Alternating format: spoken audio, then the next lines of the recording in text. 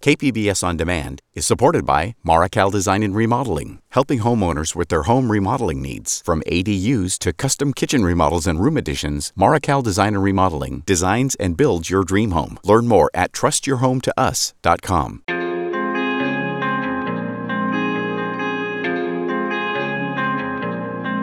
This is a 6-part special series called Dr. J's. I'm KPBS investigative reporter Claire Trageser.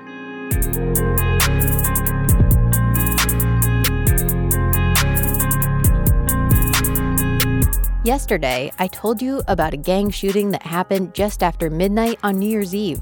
2 women were on their way home from church and stopped at Dr. J's liquor store in Lincoln Park. They were caught in the crossfire of a gang shooting and killed. Even though it happened more than 15 years ago, the impacts of that horrific crime are still being felt today.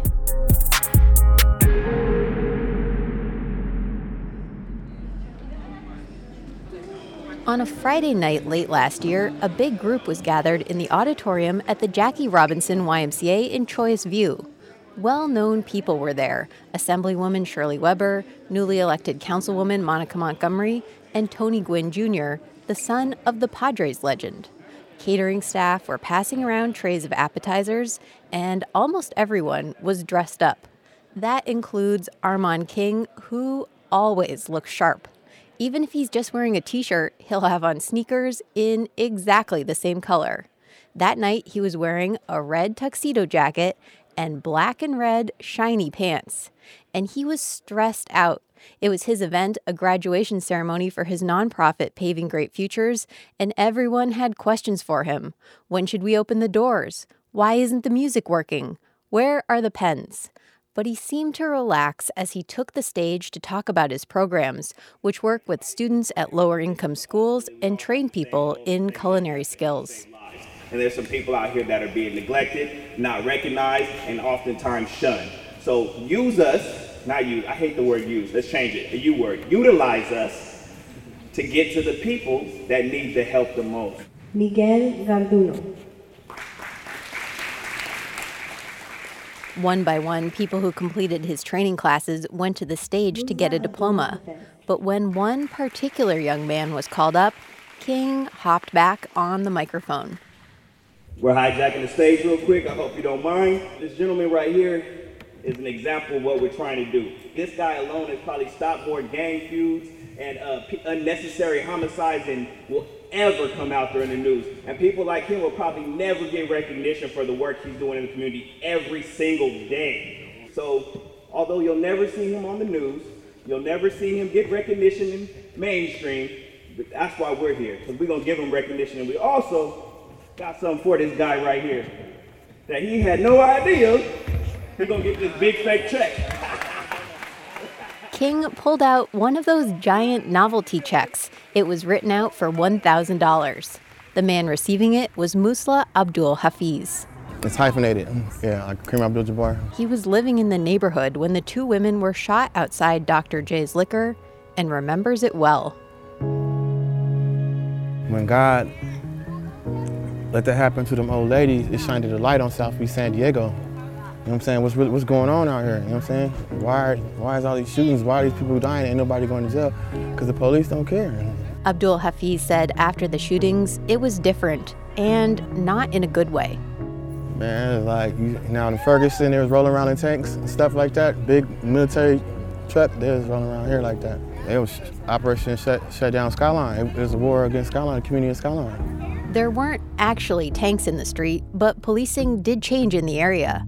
Soon after the shooting, the police chief added a new team of 8 patrol officers to the Southeastern Division and made sure the department's gang units spent more time there. I returned here to Southeastern Division, which I considered returning home, where I started my career. Lieutenant Manny Del Toro has been with the San Diego Police Department for almost 30 years and spent a lot of time in the Southeastern Division. He said he's heard the criticism before, that after a shooting like the one at Dr. J's, there were too many police officers and too many arrests. Let's say we're investigating a gang crime, and the particular suspect is believed to be from one of the local gang areas. And I'm very open and honest with them that, that area is going to be flooded with officers who are looking for witnesses, looking for other potential victims, and looking for some type of cooperation. He said police rely on lots of arrests because that can be the only way they get to talk to anyone.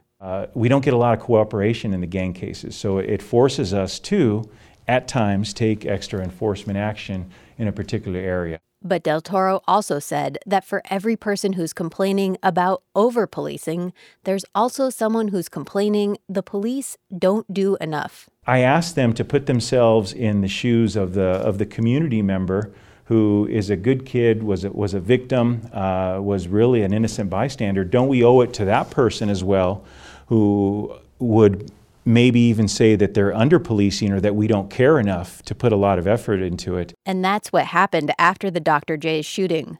Some people saw it as flooding the streets with officers arresting everybody. Others actually became more willing to work with police. I was in tears, and I said, we've got to do something. This is out of hand.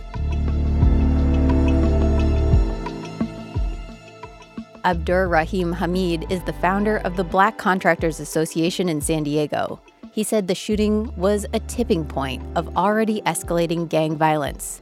After it happened, he joined up with other Black leaders from the area and started a group called Black Men United.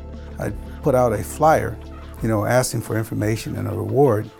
And I said, brothers don't kill brothers, and they damn sure don't kill mothers.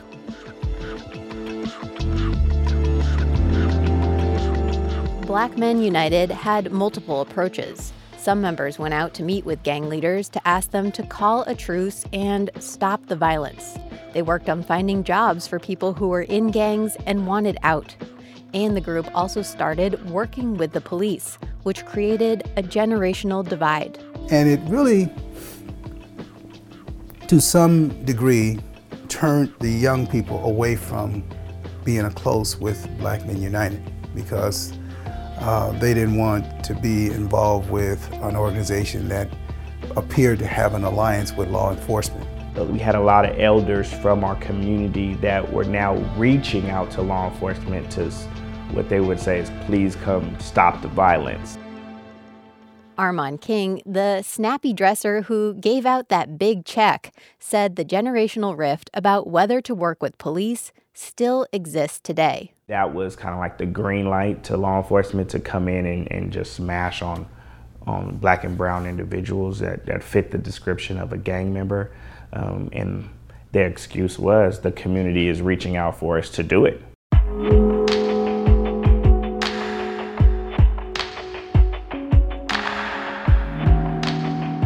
Whether people liked it or not, there was more police presence and more community cooperation. It's hard to draw any direct correlations from this, but after the shooting, crime did start to go down. 2 years later, the violent crime rate in the area had dipped, and in 2017, the rate was down by almost half. Along with boosting police presence, the police chief also did something else. He started a task force to solve the murders of the two women. But for many years, it didn't look like they were going to have any success. In a newspaper article a year after Carol Waits and Sharon Burton were killed, the pastor of their church said, "We don't have any closure. If it had happened in La Jolla, we'd have closure by now."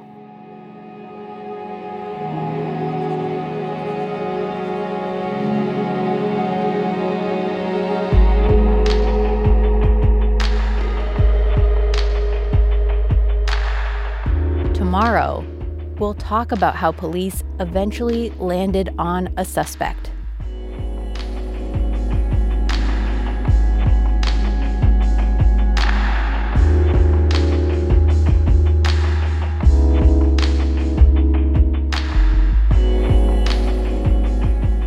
This series was reported and hosted by me, Claire Tregesser. It was edited by Tom Fudge and Suzanne Marmion.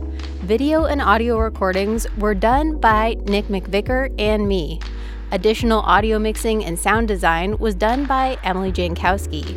Our podcast coordinator is Kinsey Moreland. Web producers are Elma Gonzalez and Chris Underwood. Check out our website at kpbs.org/J for photos and videos and to listen to episodes you might have missed.